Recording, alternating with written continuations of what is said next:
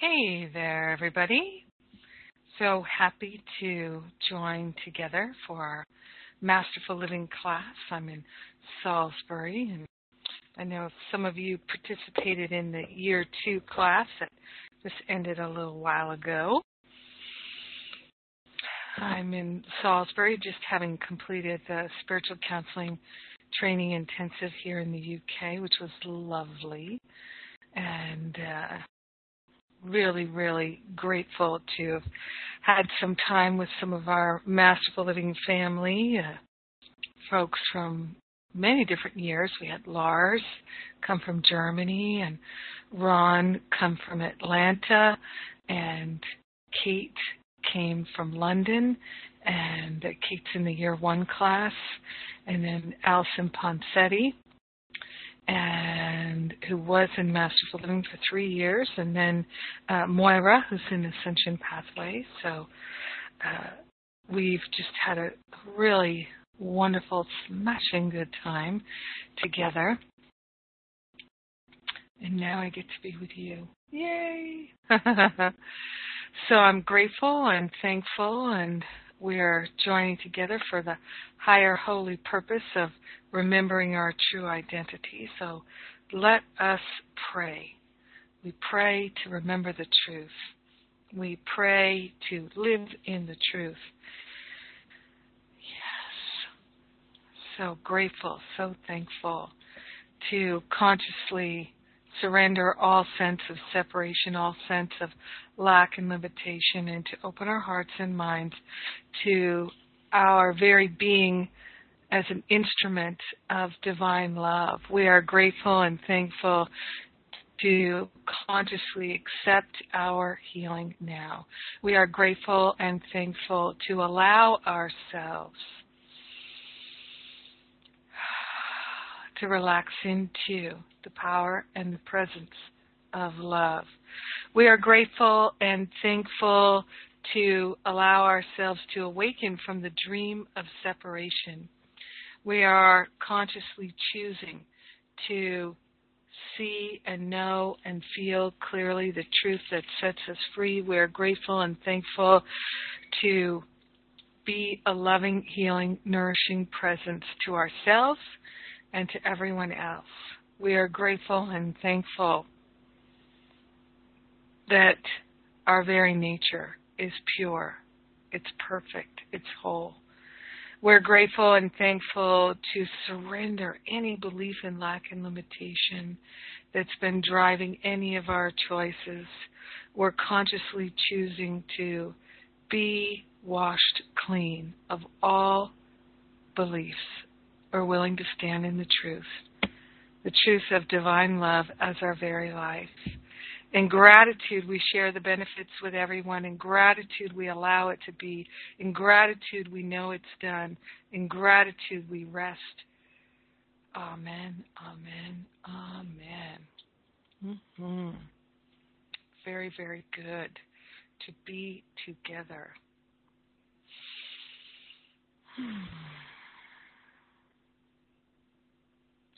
So I'm going to take everyone interactive so we can all say hello and hear each other's voices. So get ready to go interactive. Better interactive than radioactive. Here we go. All right, and I'm going to invite the folks on the West Coast to say hello first. Hello, it's Carla. Hey, Carla. Hi, Julie's here. Hey, Julie. Folks on the East Coast. Hello, it's Lawrence. Hi, Lawrence. Hello, it's Philip. I'm driving, so I'll be listening. Okay. Hi, Philip.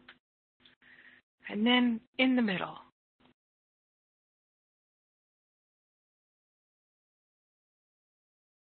In Mississippi. Hey, it's Lana. Hey, Lana. Hi. Kind of in the middle. Kind of, sort of. Yeah. Good to hear everyone's voices. Yes. So before I dive into going back to where we were, special principles of the miracle workers, I would like to talk about what I shared about in the radio show this week. It's just really been reverberating with me. And so I was talking about about sin. There is no sin. And are we willing to simply accept that sin is an illusion? That it's just not real. No matter how real it feels, it's still not real. And the only reason that we feel plagued by it is because we have such a strong belief in it. And would we just let that go? And specifically in the radio show, I was talking about in chapter 25, section 9, the justice of heaven.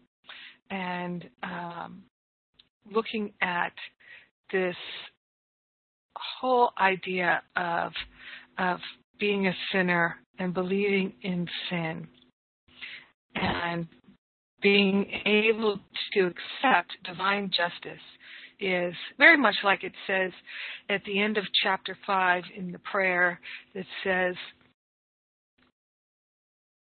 I must have chosen wrongly because I'm not at peace. And then a little bit later it says, I can give all the consequences of my wrong decision to the Holy Spirit. And that all those consequences will be brought to divine justice, to healing, to light. And I don't have to figure it out. I don't have to wonder about it. I don't have to worry about it. I can allow it to happen. And so I don't have to feel guilty. And we study this and study this and study this. What does it take for us to be willing to believe it and to really and truly release all belief in lack, limitation, sin? What does it take? For us as individuals, what does it take for me, Jennifer? What does it take for each member of this class to be able to allow the justice of heaven? It says right at the beginning of that chapter in the text, 25, section 9, it says, what can it be but arrogance to think your little errors cannot be undone by heaven's justice? And what could this mean except that they are sins and not mistakes, forever uncorrectable and to be met with vengeance, not with justice? Are you willing to be released from all effects of sin? You cannot answer this until you see all that the answer must entail. For if you answer yes, it means you will forego all values of this world in favor of the peace of heaven. Not one sin would you retain, and not one doubt that this is possible will you hold dear that sin be kept in place. You mean that truth has greater value now than all illusions, and you recognize that truth must be revealed to you because you know not what it is. So are we willing to forgo all values of our life, all values, everything that we value, in favor of the peace of heaven? Would we trade all that we have for eternal peace? And so asking that question for realsies, as they say, asking that question, would you trade everything that you think you value, everything that you think you need, everything that you think you have for the peace of God? Now, what comes up? What gets triggered inside of you at the thought of that?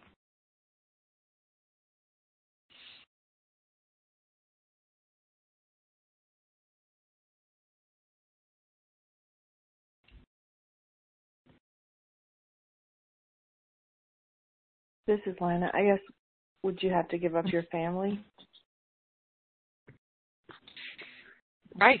Would you have to give up your family, or would you have to give up valuing your family more than the peace of God? Mm-hmm.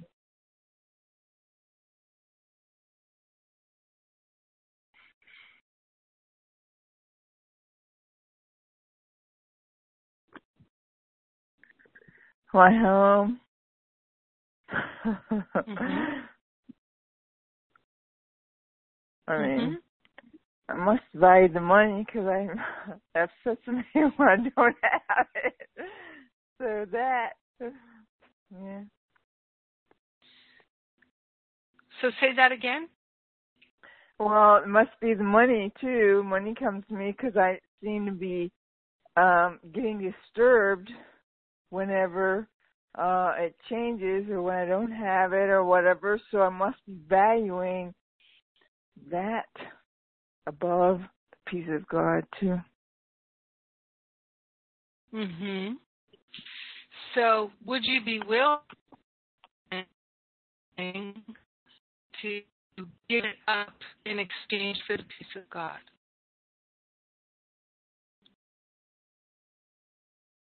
You're cutting in and out there, but I think you said, "Am I willing to give it up in exchange for the peace of God?" Yes. Well, I'd like to say yes, but I guess at this moment is all there is, right? Mm-hmm. Yes.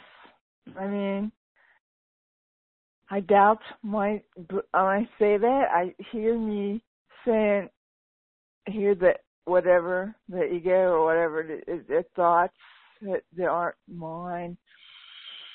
I don't own them anymore. And they come into my head that says, you say that now, but I don't know. I just know that in between the last call and this call, it came to me that I was wanting to make money off of the spiritual counseling and and the cards that I've been making.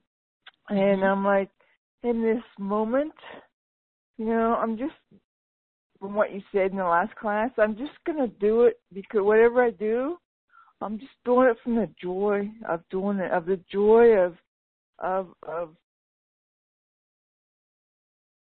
whatever I'm doing and giving if it can be helpful, right? And I'm just not going to worry about the money. In this moment, I seem to be able to. I feel myself tearing up. I'm not sure why. I must be sad about something, but I think in this moment, yeah. Yeah. So, is there anything wrong with having a desire to make money from the spiritual counseling? Well, it's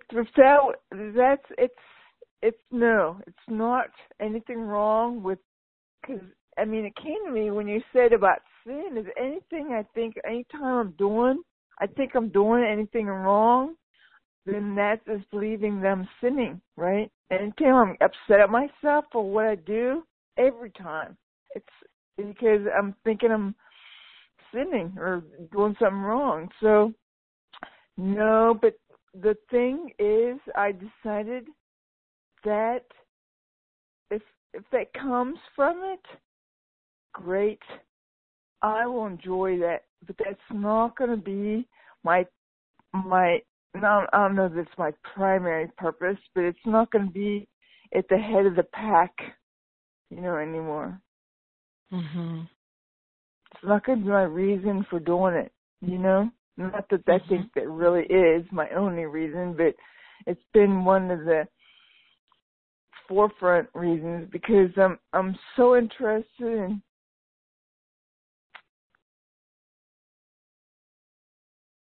I'm gonna let that go too. I'm gonna let that go.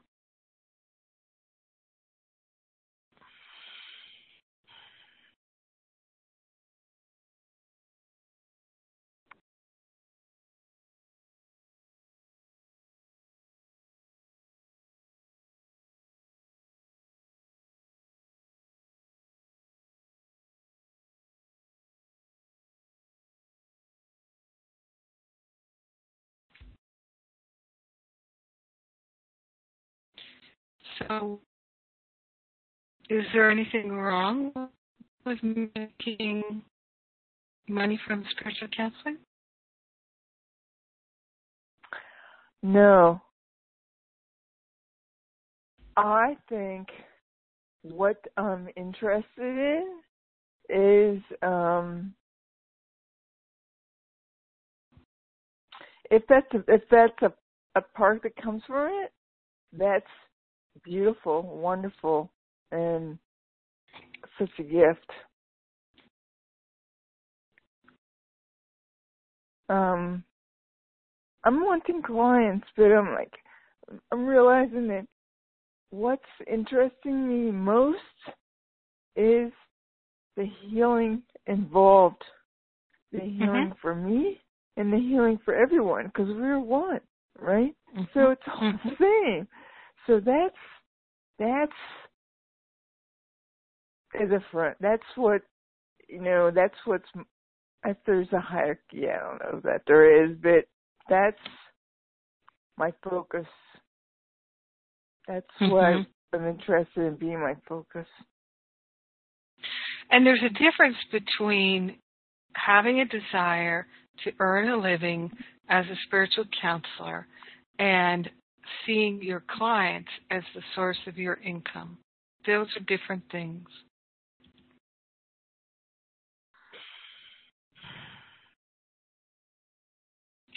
I can say for me, because this has been my path, I had a desire to earn a living as a spiritual counselor, as a minister, as a teacher. And now I still have that desire to earn my living that way. And I also am completely open to money flowing in to support all my needs in any way. However, no matter how the money is coming in to pay the expenses for my personal life, I would desire to teach even if there was no money coming in at all. And in fact, I used to teach and do counseling even though I really wasn't making much money from it at all. But I was gaining experience and gaining healing, just like what you're talking about.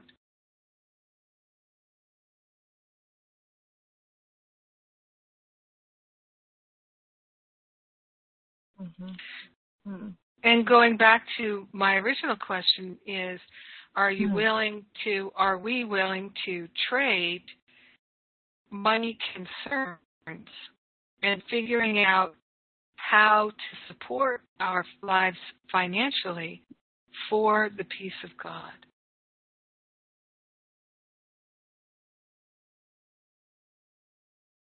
Are we willing to give that up in exchange for the peace of God?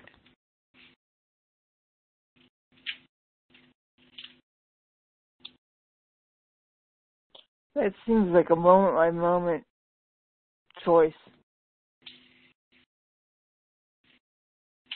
right? Depending on what seems to come at us in our lives, right? We get to choose that again. I'm really glad you said that, because let's look at that. I think that's really valuable for all of us. So if I decide not to quit smoking, is the moment-by-moment choice.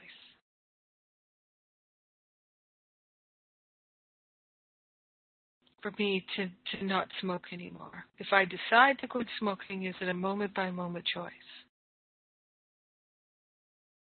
Anyone can jump in here. Yes, every time you have a craving, you make the choice to not smoke. Okay, so I quit smoking. I don't remember when it was, maybe 10 years ago, the last time I quit smoking. I don't consider smoking at all anymore. It's been a long time since, I can't remember the last time I thought about smoking.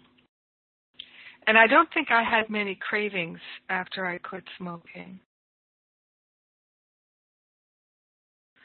I don't remember having a lot of cravings after I quit smoking.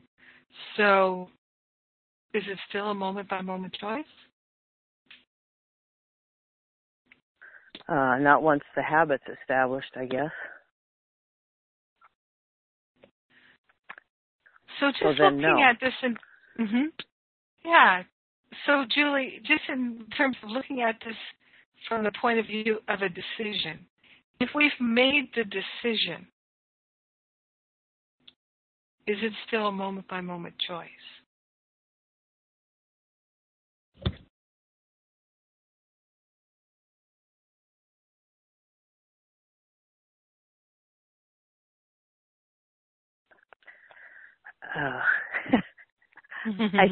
I'm thinking of a craving or of a self-medication or of food or sweets or anything, and I think that you can make the decision to not eat that or not drink that, and it may come up, and then you make that decision, or you make the decision to support the decision, I guess maybe is more like it, because I do think that it's still a process until the habit's gone. Like even with money. Sorry, go ahead. Well, I was going to say, let's say you decide to enroll in college. You're enrolled. You could drop out at any minute. You decide to enroll in college because you want to get a particular degree. You'd like to get a particular degree. And so you're enrolled in the program. You've made the decision to enroll. You could say that it's a moment-by-moment choice to follow through. Yes. And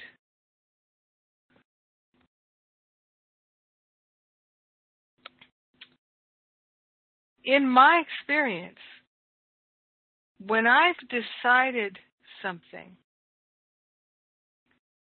I've decided it, and that's done.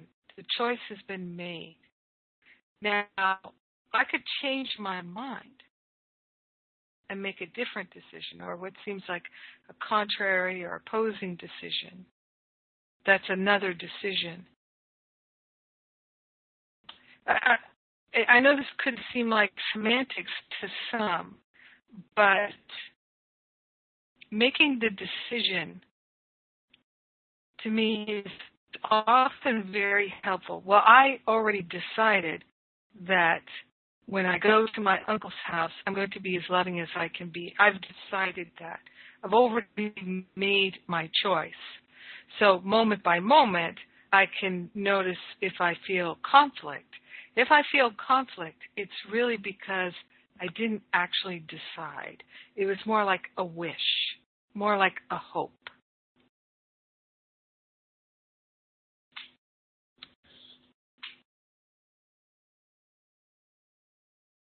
For me, it's helpful to look at things that way.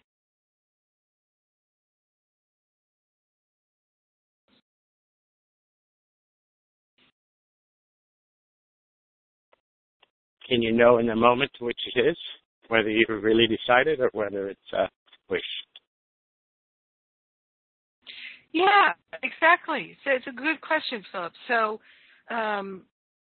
if you have decided that you're going to be loving in your workplace,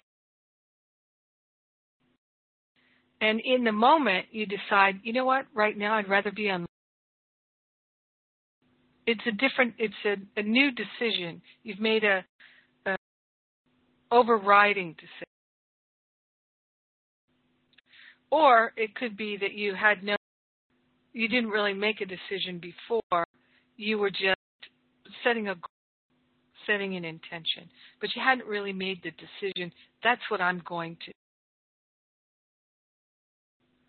It's like saying, I'm going to go to the grocery store and get some fruit and vegetables. And then you're on your way to the grocery store and you see a friend who says, let's go for coffee. You go for coffee, and then by the time you're done, the grocery store is closed. What happened to your decision to go to the grocery store? It was really just an intention. Because if you really decided to go to the grocery store, your friend would say, come for coffee, and you would probably say, I need to go to the grocery store first. I'll meet you a bit later, or I can't do that right now.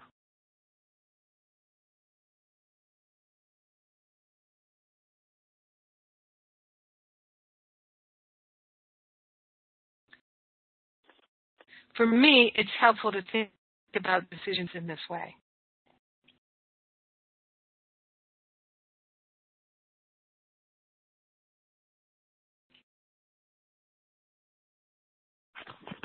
Because?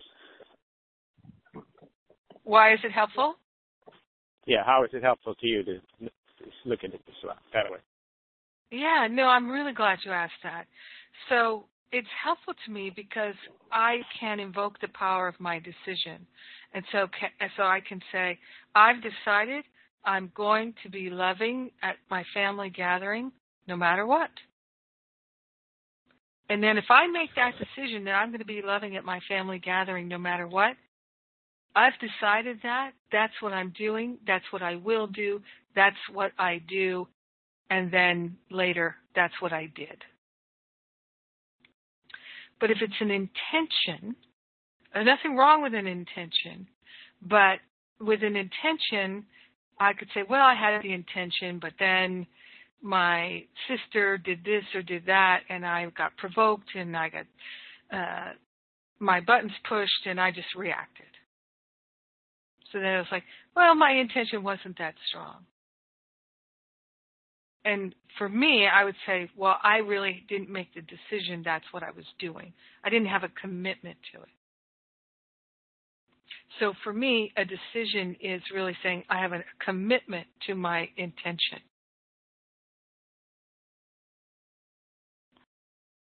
And it's also looking at it in terms of,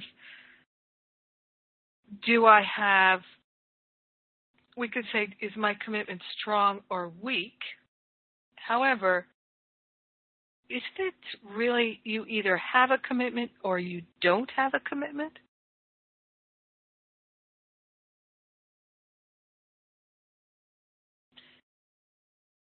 Well, what about willingness statements? Yeah. So willingness shows there's willingness, but it's not commitment.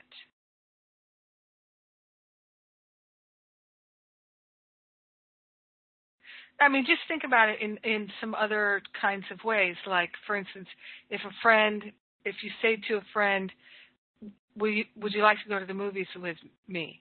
I'm willing to go to the movies with you. Yeah, I'm willing to go to the movies with you. Do you feel like they're definitely going to go to the movies with you? No, not at that time. Yeah, exactly. So then you might say, well, I'm wondering, are you willing to commit to going to the movies with me?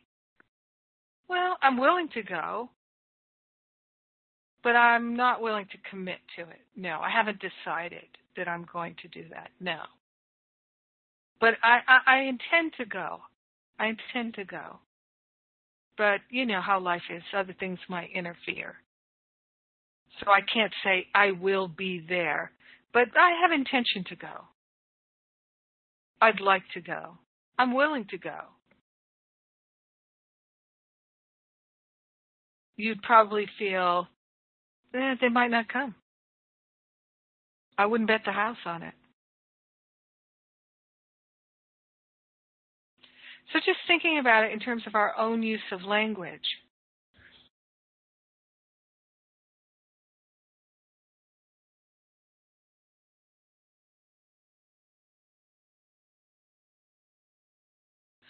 So it's what Jesus is asking us here is,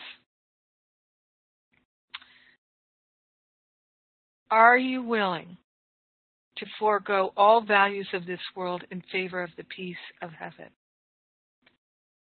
If so, not one sin would you retain, and not one doubt will you hold dear that sin be kept in place.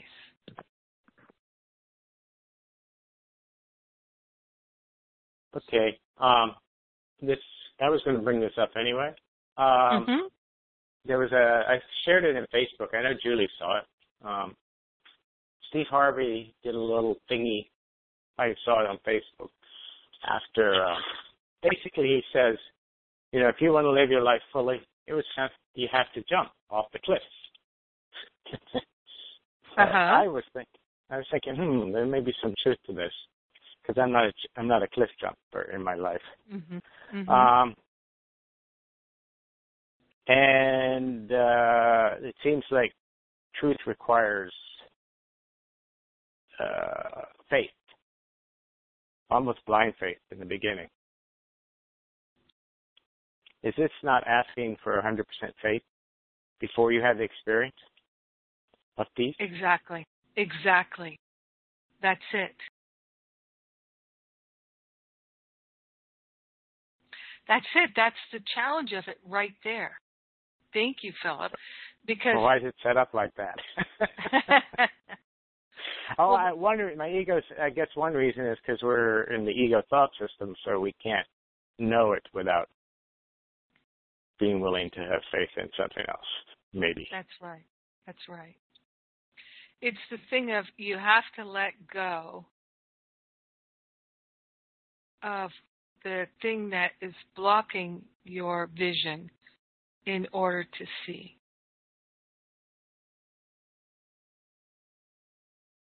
So the values of this world are blocking our ability to experience peace. How can we experience the peace of heaven if we're holding on to the things that block it?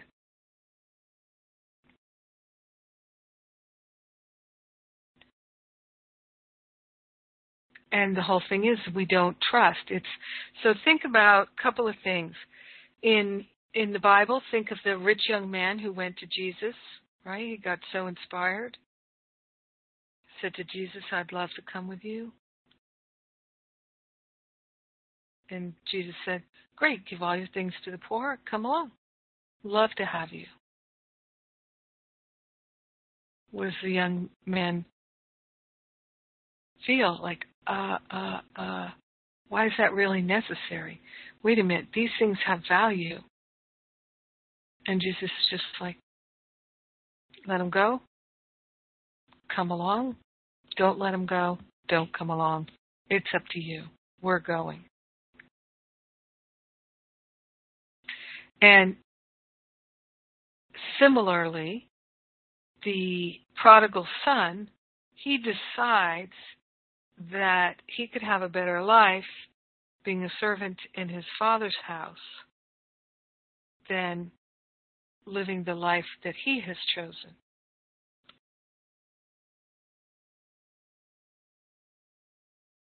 And it's not until he recognizes, I could have a better life if I went home and was a servant. Even a servant has a better life than I had. So he goes home. When the prodigal son starts out for home, does he know what to expect when he gets there?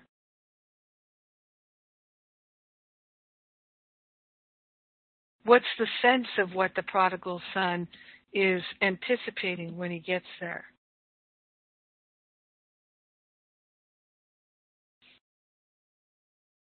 Better than he has now. Right. What kind of a welcome or what kind of a response is he thinking he might get, do you think?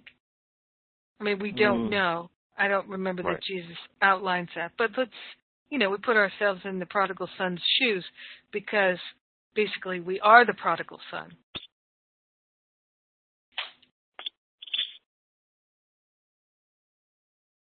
Did he maybe turned away? Yeah, might be turned away, might be, rejected, might say, no, forget it, you squandered everything, we already gave it to you, we're done with you, we don't love you, we've had it with you. You left us, now go feel guilty and ashamed and be an outcast.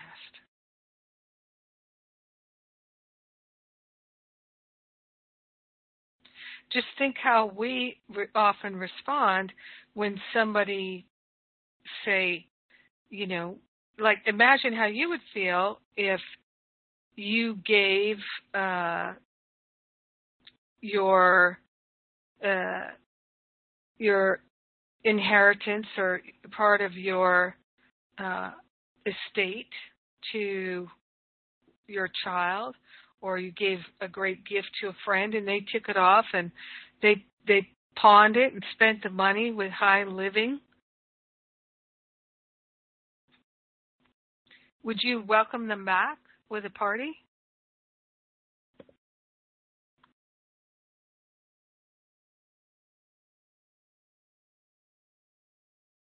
See, and that's the whole thing that Jesus is teaching us is your Father in heaven is not like that. Your Father in heaven will rejoice that you decided to come home.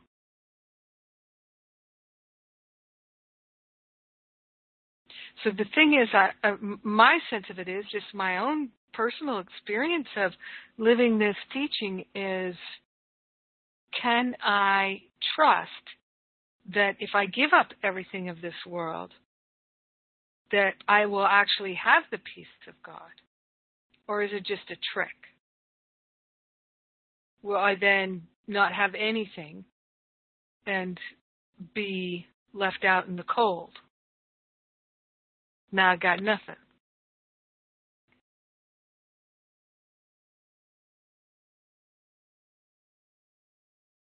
If I give up everything I value for the peace of God, will I really get the peace of God? How do I know? What if it's a bait and switch? Julie, were you going to share something? Oh, I was just going to say bingo. That's, if we give up everything of value and just then life, nothing has value, and then there's no happiness and no peace. There's nothing. That's a big fear, certainly. Indeed. Yeah.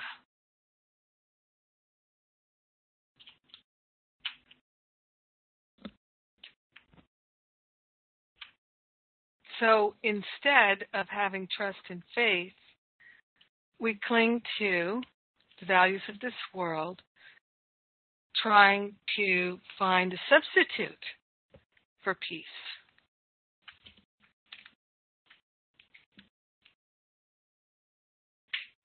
And part of what Jesus is teaching us here is part of why we don't have faith and trust is because, or entirely, it's because we believe we're unworthy.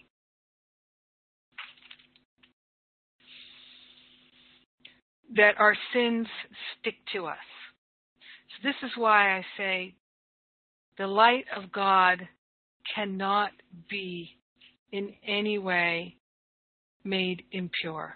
Just like any light, the waves of light cannot be made impure. You can block them, you can diffuse them, you can filter them, you can try to color them, but the thing is the light is the light is the light, and you can't make anything adhere to the light.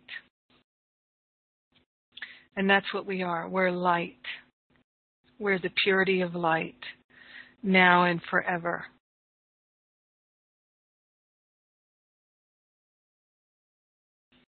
And one of the things that we were talking about this week in the Spiritual Counseling Intensive is how strong a pattern it is in the human mind that we would adopt a label. You know, we look for labels, all kinds of labels. And do we ever feel like we can be lifting the labels? Think of the 12-step programs, which I'm not criticizing them, but one of the things about them is if you say, I'm an addict, then the idea is that you are always an addict. You wear the label forever, and that wearing the label forever is part of your healing. But imagine if that were true for other kinds of challenges. So let's say you were a thief. At a particular moment in time, you were a thief. You stole something.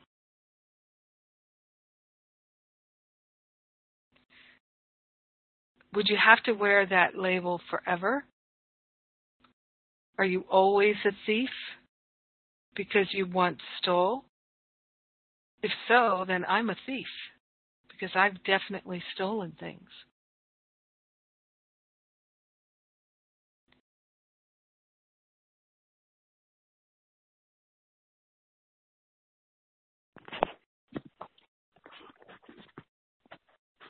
I think it's a big thing is there that no attachment to that. So you could say, yeah, I've done that, or but it's like no, like even in your beginning of the healing, you can say I'm an addict, but then as you heal, maybe you don't identify with it, and I don't know, it's not clear to me, but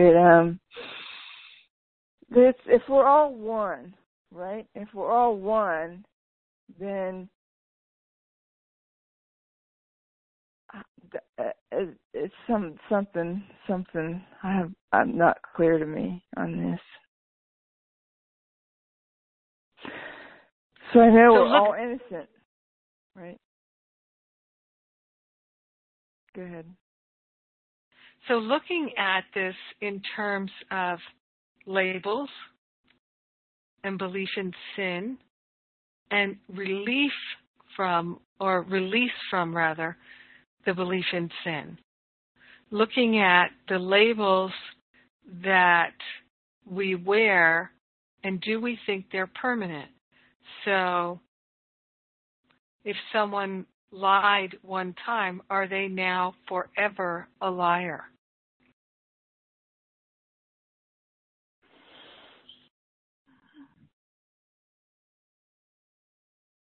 If someone stole one time, are they now forever a thief? If someone was an adulterer one time, are they now an adulterer forever?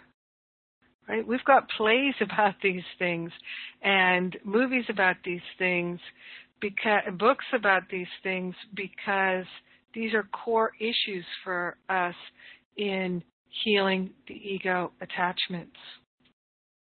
And where do we say, yes, they wear that label forever, or, gosh, I don't know. Addict forever? Once they've healed the addiction, are they an addict forever? Well, what about this person? They murdered someone. Are they a murderer forever? Well, definitely, they're a murderer forever because they did that and it's permanent. Well, I was a thief, but now am I a thief forever? I only stole a piece of gum when I was 7 years old. So am I a thief forever? Do I have to wear that on my resume of sins forever? I stole paper clips from the office. Am I a thief forever?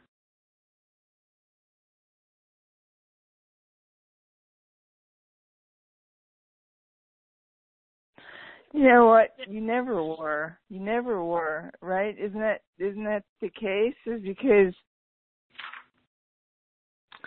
because because this is one of my cards, I am innocent, not because of anything I have done, but because that is how God created me. So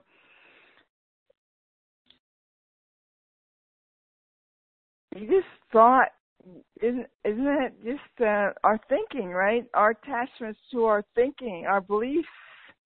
So if we think when we stole gum at 7 that we're a thief, right, then that doesn't mean we're not innocent, right? It never changes. That never changes, right? It's just our choices in this world may seem to change, but that never changes, right? But it's what you believe. So that's why this section entitled The Justice of Heaven starts with, what can it be but arrogance to think your little errors cannot be undone by heaven's justice? And what could this mean except that your little errors are sins and not mistakes? Your little errors are forever uncorrectable. And your little errors are to be met with vengeance, not with justice. So then it says, are you willing to be released from the effects of sin? And Jesus defines sin in A Course in Miracles as lack of love. Now, what we know from our studies, from our life, from looking into our heart, is that there is no lack of love, but there's the appearance of lack of love. So sin is the appearance of lack of love. Are you willing to be released from all effects of the appearance of lack of love in your heart? Are you willing to be released from the effects of all appearances of lack of love in your heart? You cannot answer this until you see all that the answer must entail. And so what the answer entails, if you're going to say yes, it means foregoing all values of this world in favor of the peace of heaven. That's how you give up the effects of sin. So this doesn't kind of go back to when you say once you make a decision, then it's a decision. And you don't have to make it once, right? Is that what you're saying? And now you made a decision when you were 7, and now you're not. So somehow, I don't know, somehow I feel conflict. It might be ego, but something. Well, that's it. We made the decision, I'm a sinner. I'm a liar. I'm a thief. I'm bad. I'm wrong. I'm not good enough. I can't go home.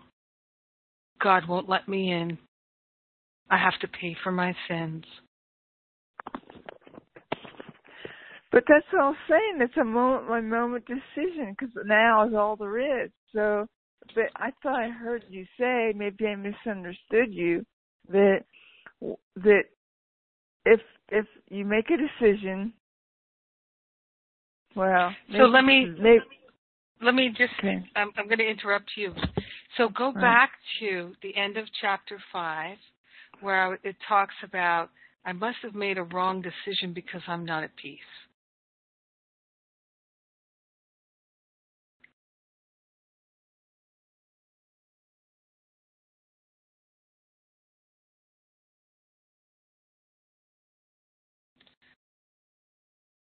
I can give my decision and all the effects of it to the Holy Spirit for healing. I can decide otherwise, and I'd like to decide otherwise because I'd like to be at peace. I don't have to feel guilty for my wrong decision. I can give it all to the Holy Spirit. I can decide again.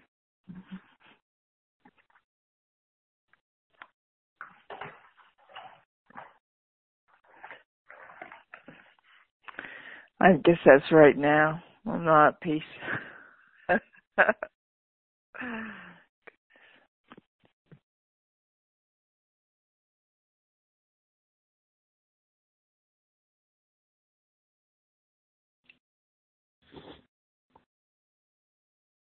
So making the decision to give up valuing this world in order to have peace.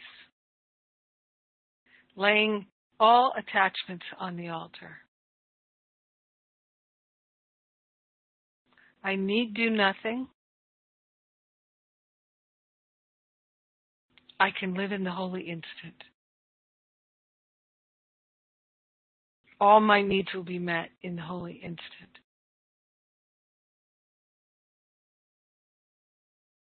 It's really the things that we value of this world are the ways in which we identify ourselves. Just think of a lot of the things that you value in this world. Aren't they very closely related to your identification?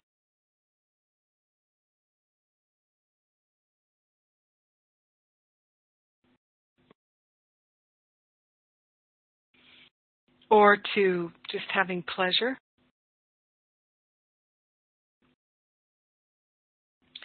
But if we value the things that are not of this world, like peace, love, joy, freedom, place our value in those things.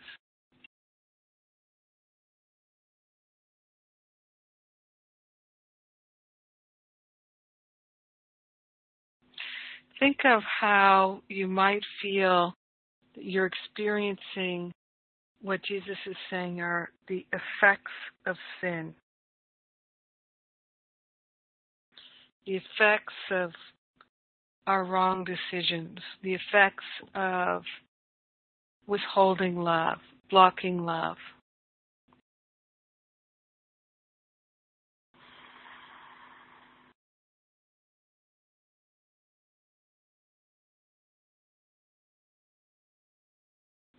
Instead of trying to figure out how to fix those things, overcome those things, resolve those things, just give it all to the Holy Spirit.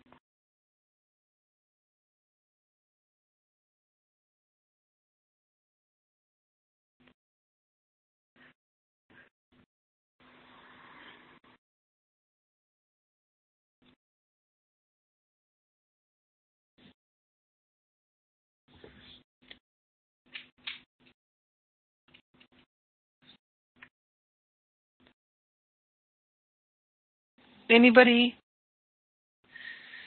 interested in sharing?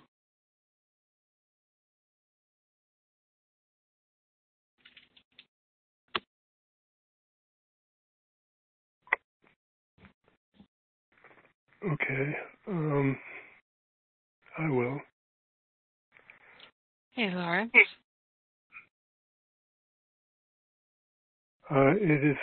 It comes to me, it has come to me that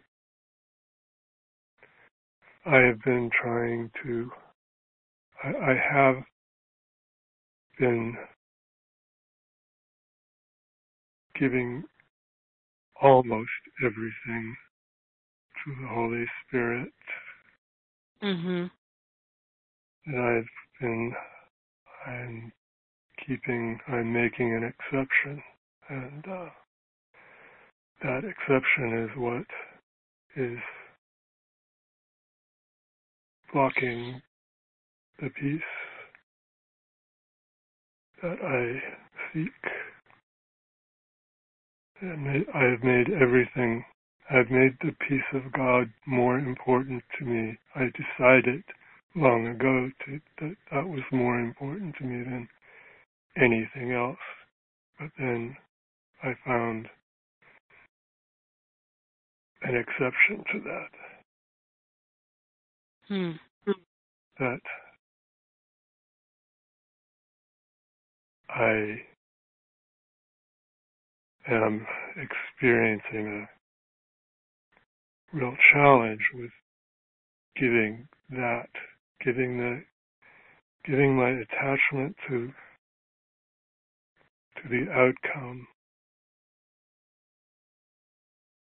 giving the idea that I have some control over the outcome. But as soon as I let that enter my awareness, that the peace is gone, that my awareness of the peace is just almost completely blocked. Mm-hmm.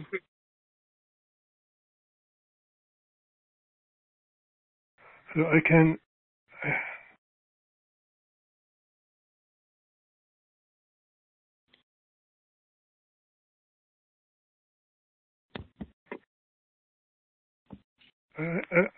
like this morning, I made the decision to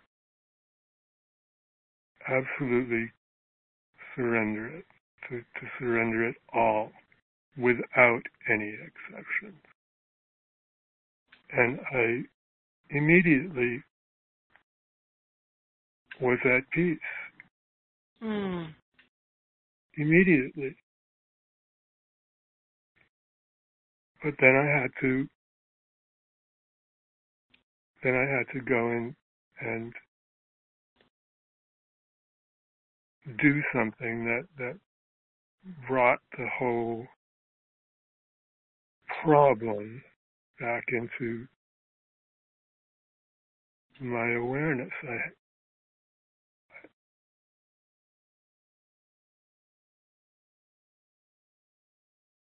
And yet it was different. It wasn't. It wasn't.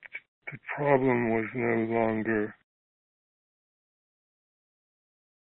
Okay, it wasn't taking precedence. It wasn't. I wasn't making it. I was no longer making it more important. It was still there, but I wasn't making it more important.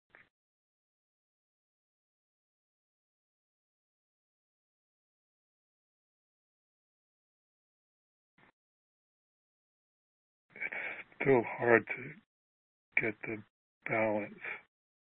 It is a very delicate balance.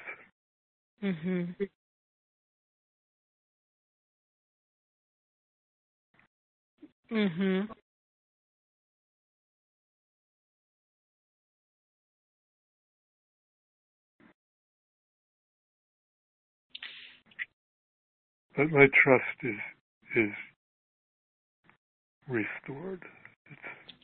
It was never really gone.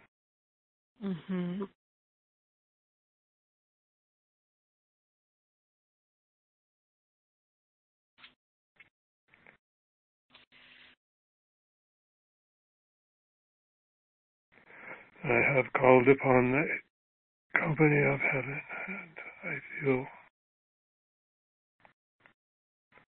surrounded and enfolded and lifted up.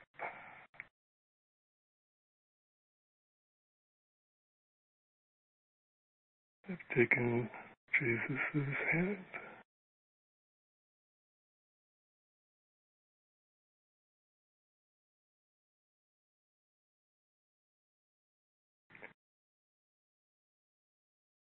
And I know that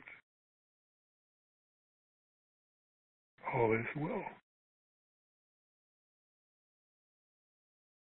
I know that.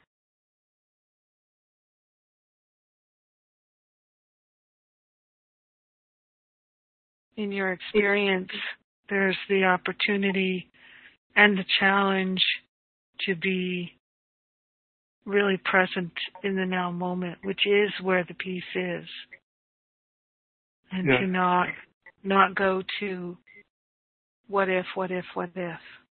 Yeah, that's it. That's it exactly for me. I can't go not even a minute into the future.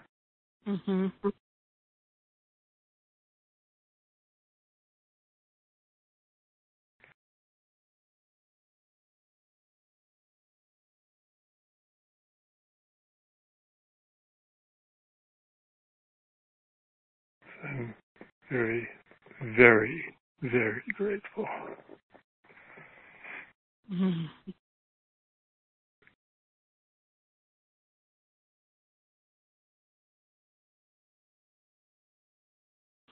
How is Rick today?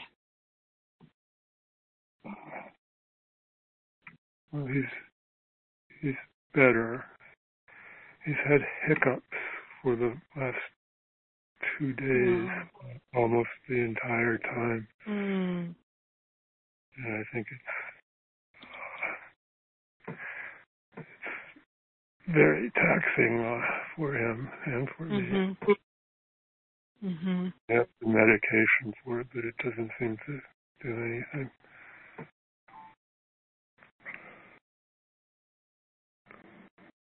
He's going into the hospital tomorrow for some more tests.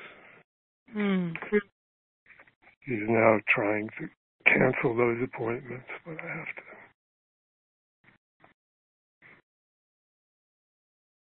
try to give him some courage.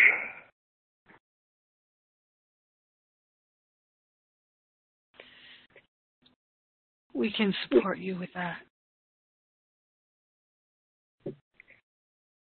Thank you. Mm-hmm. Praying for you and Rick, invoking the company of heaven, the violet flame, doing Ho'oponopono, knowing the truth, invoking the healing ray.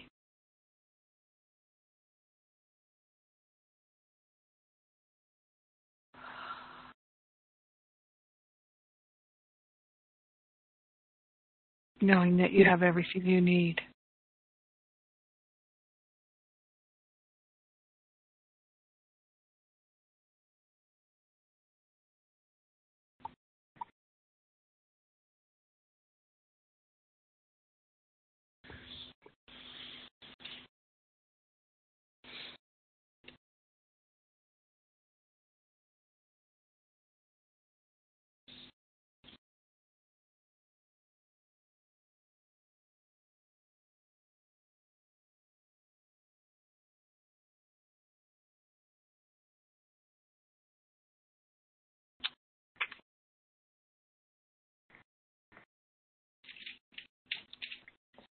Going to the special principles of miracle workers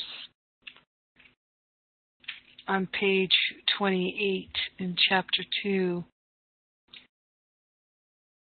where we left off. Number 5 of the special principles is the level adjustment power of the miracle induces the right perception for healing. The level adjustment power of the miracle. So working the miracle, we're working at the level of the mind. Miracles happen in our mind. And so the power of the miracle in adjusting where we're doing our work by working at the level of the mind, it induces the right perception for healing. Remember, pain is a wrong perspective. So when our perspective changes, our perception changes. Remember, too, that projection makes perception. What is projection but our belief? So the level adjustment power of the miracle induces the right perception for us to have healing. Until this has occurred, healing cannot be understood.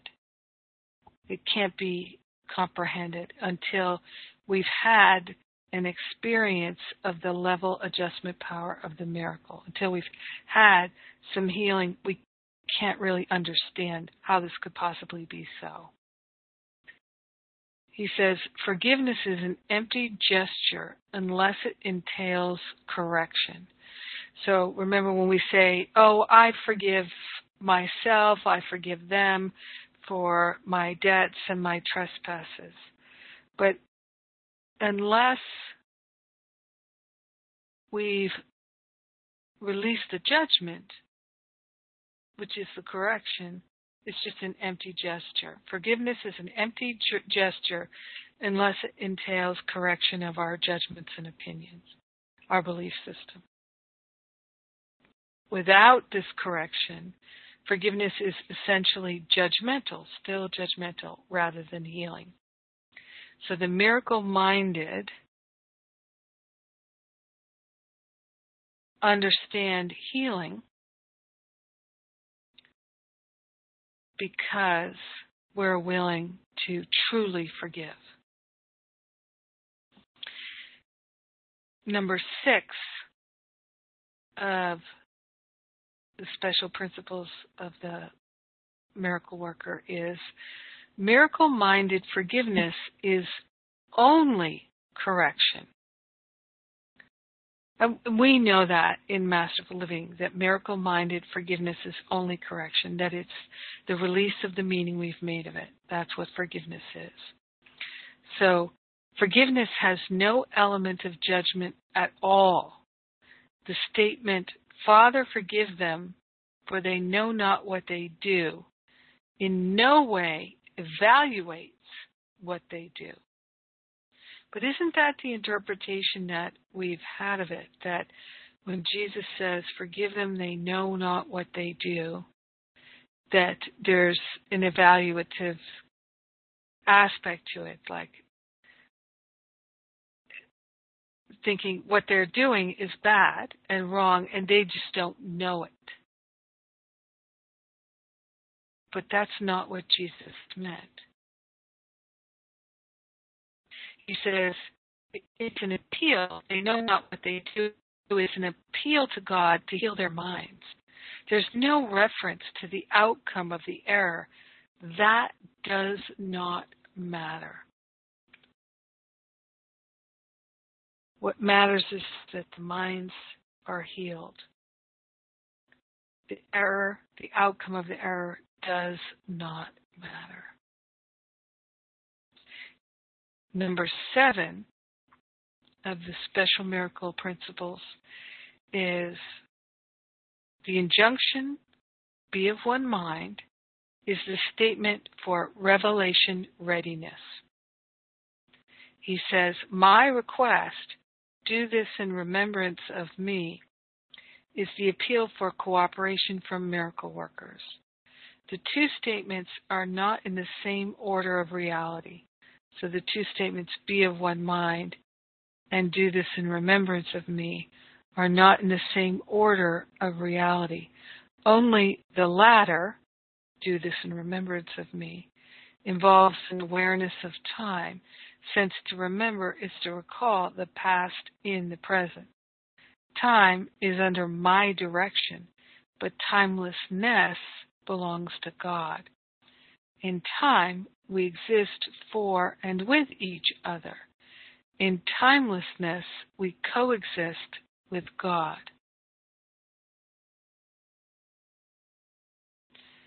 So understanding that time is under the direction of Jesus.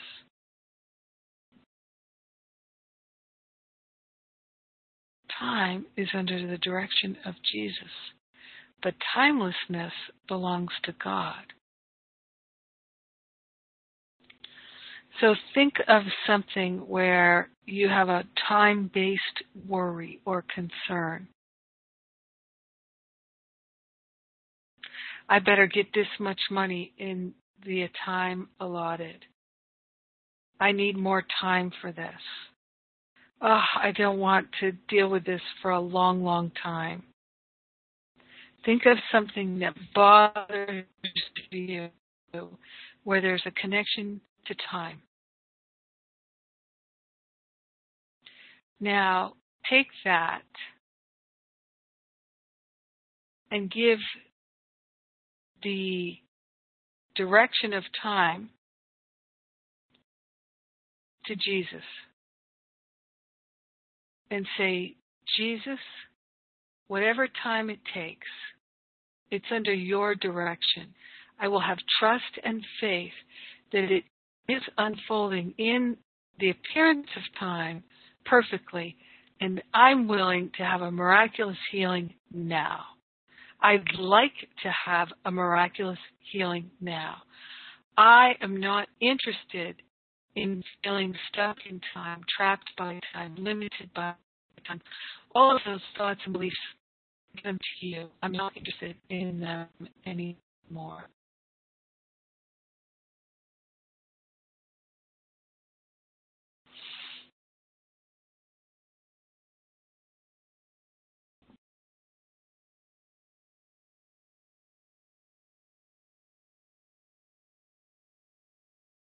In time, we exist for and with each other. In timelessness, we coexist with God. Number 8, which is the last one. You can do much on behalf of your own healing and that of others if, in a situation calling for help, you think of it this way. I am here only to be truly helpful. I am here to represent Him who sent me. I do not have to worry about what to say or what to do because He who sent me will direct me. I am content to be wherever He wishes, knowing He goes there with me.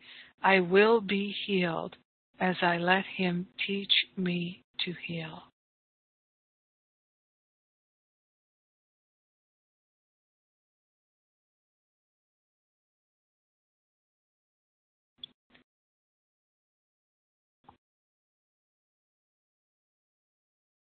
In a situation calling for help, think of it this way. I am here only to be truly helpful.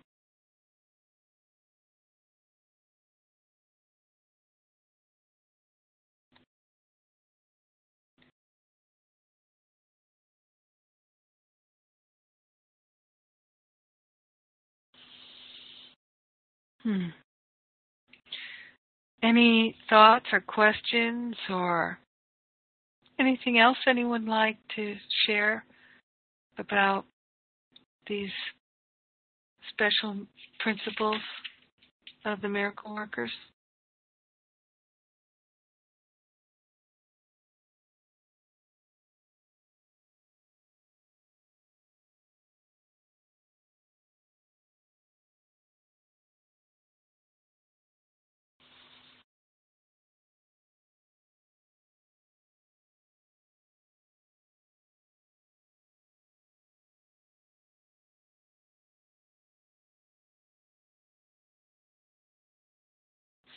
I love what it says right before the special principles of miracle workers. It says, whenever you offer a miracle to another, you are shortening the suffering of both of you. This corrects retroactively as well as progressively. So offering the miracle to another, it's really offering the release of the belief in sin, the belief in judgment. And I definitely saw that when my mother was so ill, was I gave up judging her. I really gave up judging her. And you know what else? She gave up judging herself.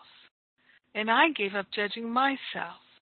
And we allowed ourselves to just meet in the field of love. And so, me offering the miracle to my mother, she could offer it to me, and we were shortening our suffering.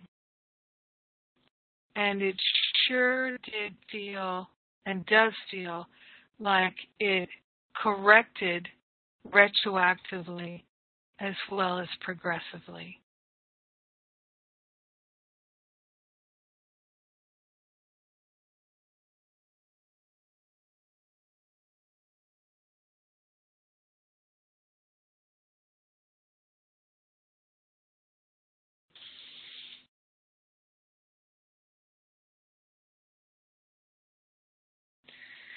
So being on the lookout for where we might not have noticed that we are afraid of healing, we're afraid of expansion, we're afraid of transformation because we think it's going to require us to give up something we're identified with.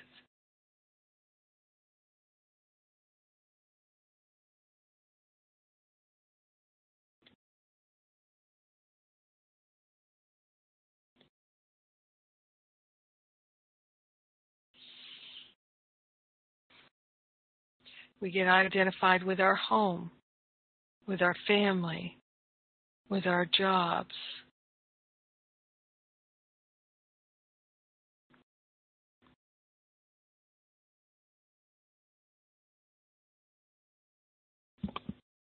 We become afraid to give up our identification.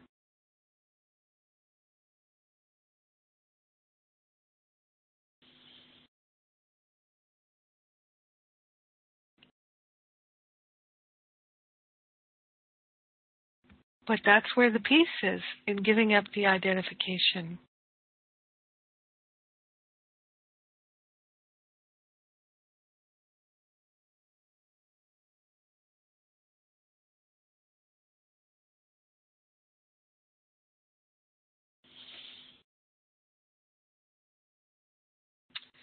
So, today is September 11th, which, being in England, it's not a big deal in England.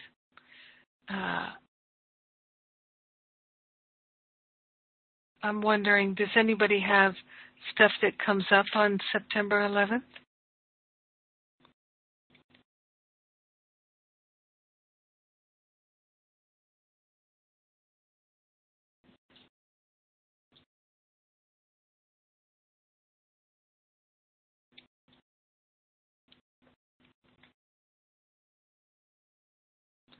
My goddaughter was born on September 11th, 10 years ago.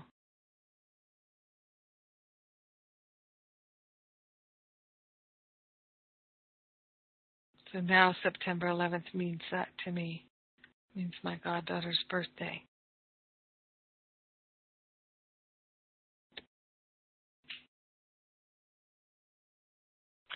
Jennifer, I don't have anything, but I did hear my husband say just yesterday, there's something else likely going to happen on 9/11. Maybe not today or maybe next year, but just there's the fear that I guess it would be repeated.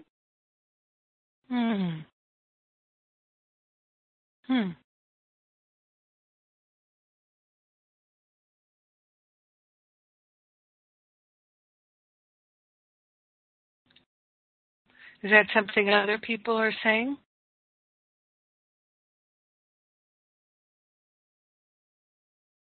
I'm not sure.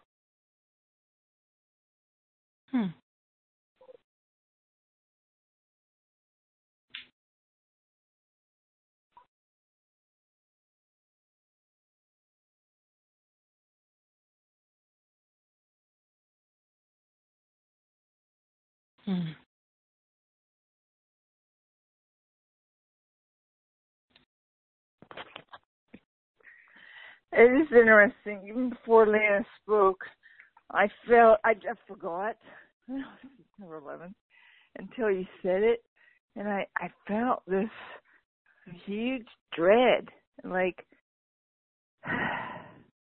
but another part of, I don't know if it's part of me, because they're not parts, right, but another sense I have is that actually it was a great healing moment. Yet, I wouldn't say that in the world, but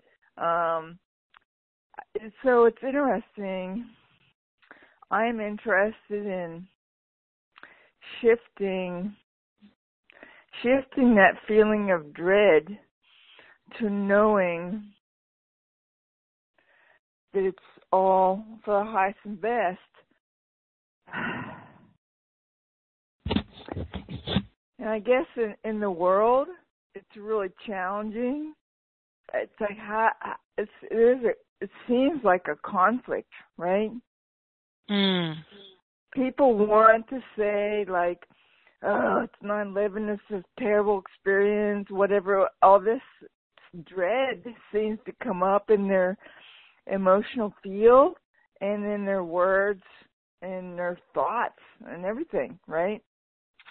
So I'm really interested in shifting that.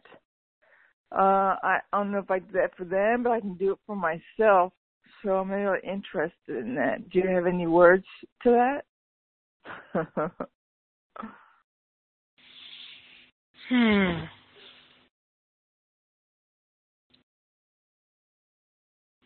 Well,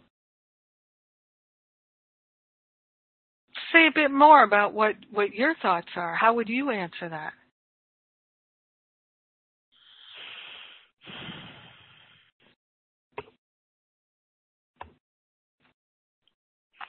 I guess what comes to me is that I don't need to shift it because it was never true, but yet I get this sense from people, and so I'm believing that is real. So I don't know, does that seem, yeah. So if you go from all beliefs are false, and what is true for everyone all the time.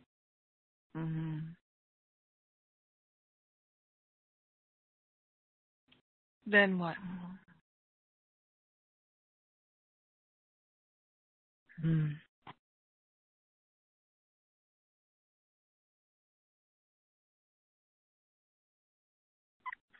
Then what comes to me is then I have compassion for myself that thinks that it's theirs, that they're thinking it, that they're feeling it, that it's actually something within myself to be cleared, and I have compassion for that.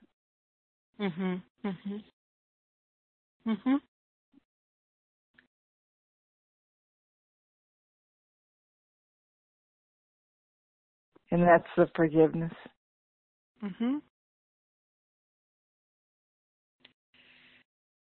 Yeah, it's so challenging to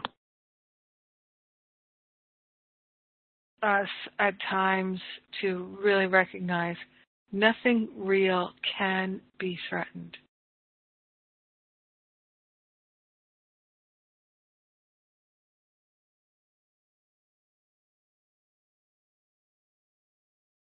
And many of us go through experiences where it feels like there's a loss or the potential of a loss. It feels very, very threatening.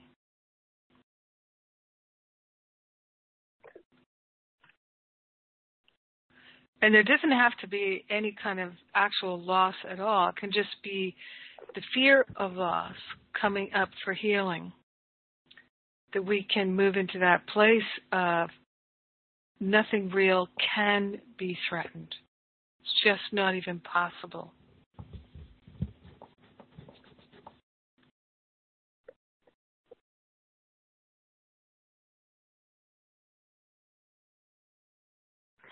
It's interesting. It's maybe a shift, but in that moment you asked me, it was really clear. When I answered, it felt really clear to me. And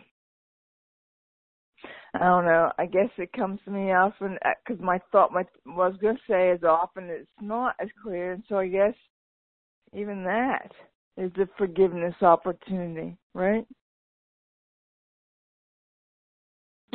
Exactly. Okay. And remember, if we don't judge it, there's nothing to forgive.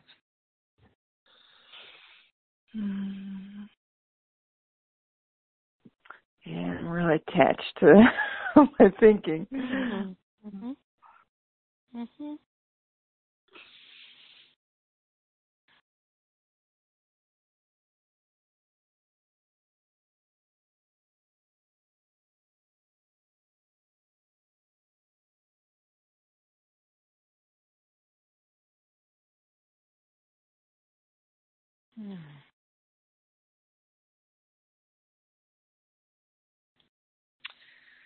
Well,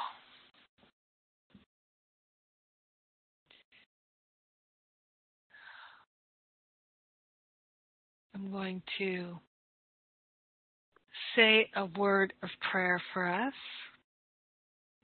and I'm going to play a song. First, I'd just like to take a moment to talk about our schedule. So, next Sunday, we will have class at the same time, and then we have, and you have your community call on Wednesday at the 9 p.m. Eastern, 6 p.m. Pacific time, and then class on Sunday, and then we have a Venerables class on the 20th, and then our next class after that will be back. I'll be back in the United States on the 28th, and we'll have class on that Wednesday. So you'll have a community call on Saturday the 24th. So these are in the calendar, the Google Calendar, and on the announcements page. So you have them there. And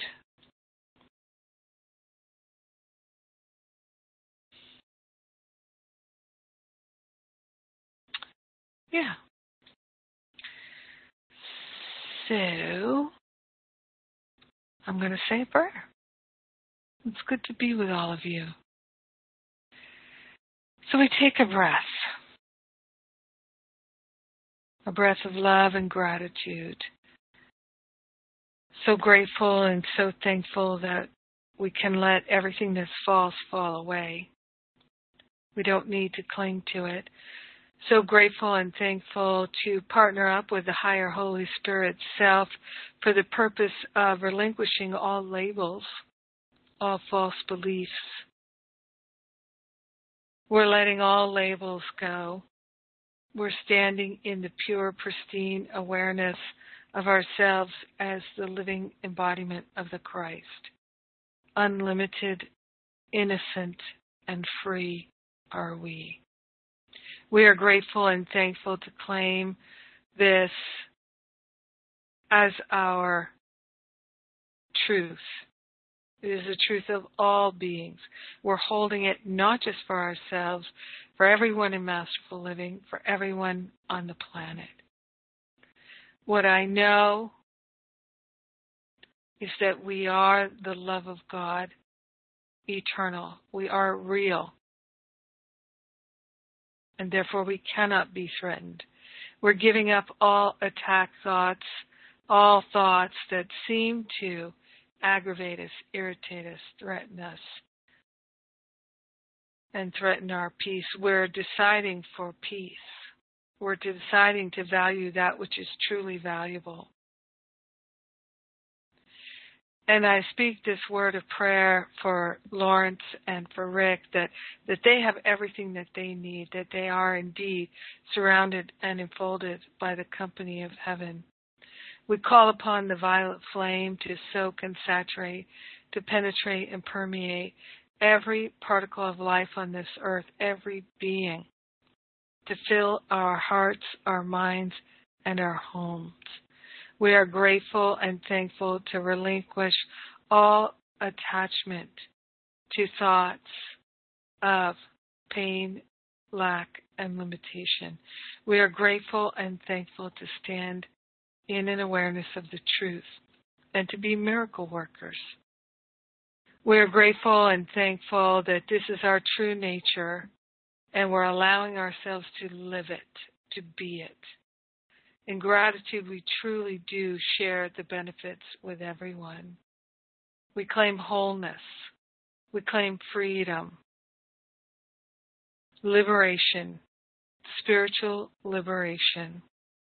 We are grateful and thankful to know our own wholeness and the wholeness of all our loved ones, that we are one with God, and that is where our wholeness rests, in the unity of all life.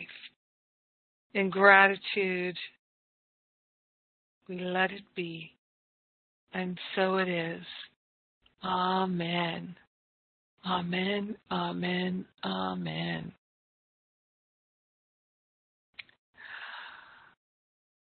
And this week I'm playing the song Sacred Love by Daniel Nahmad.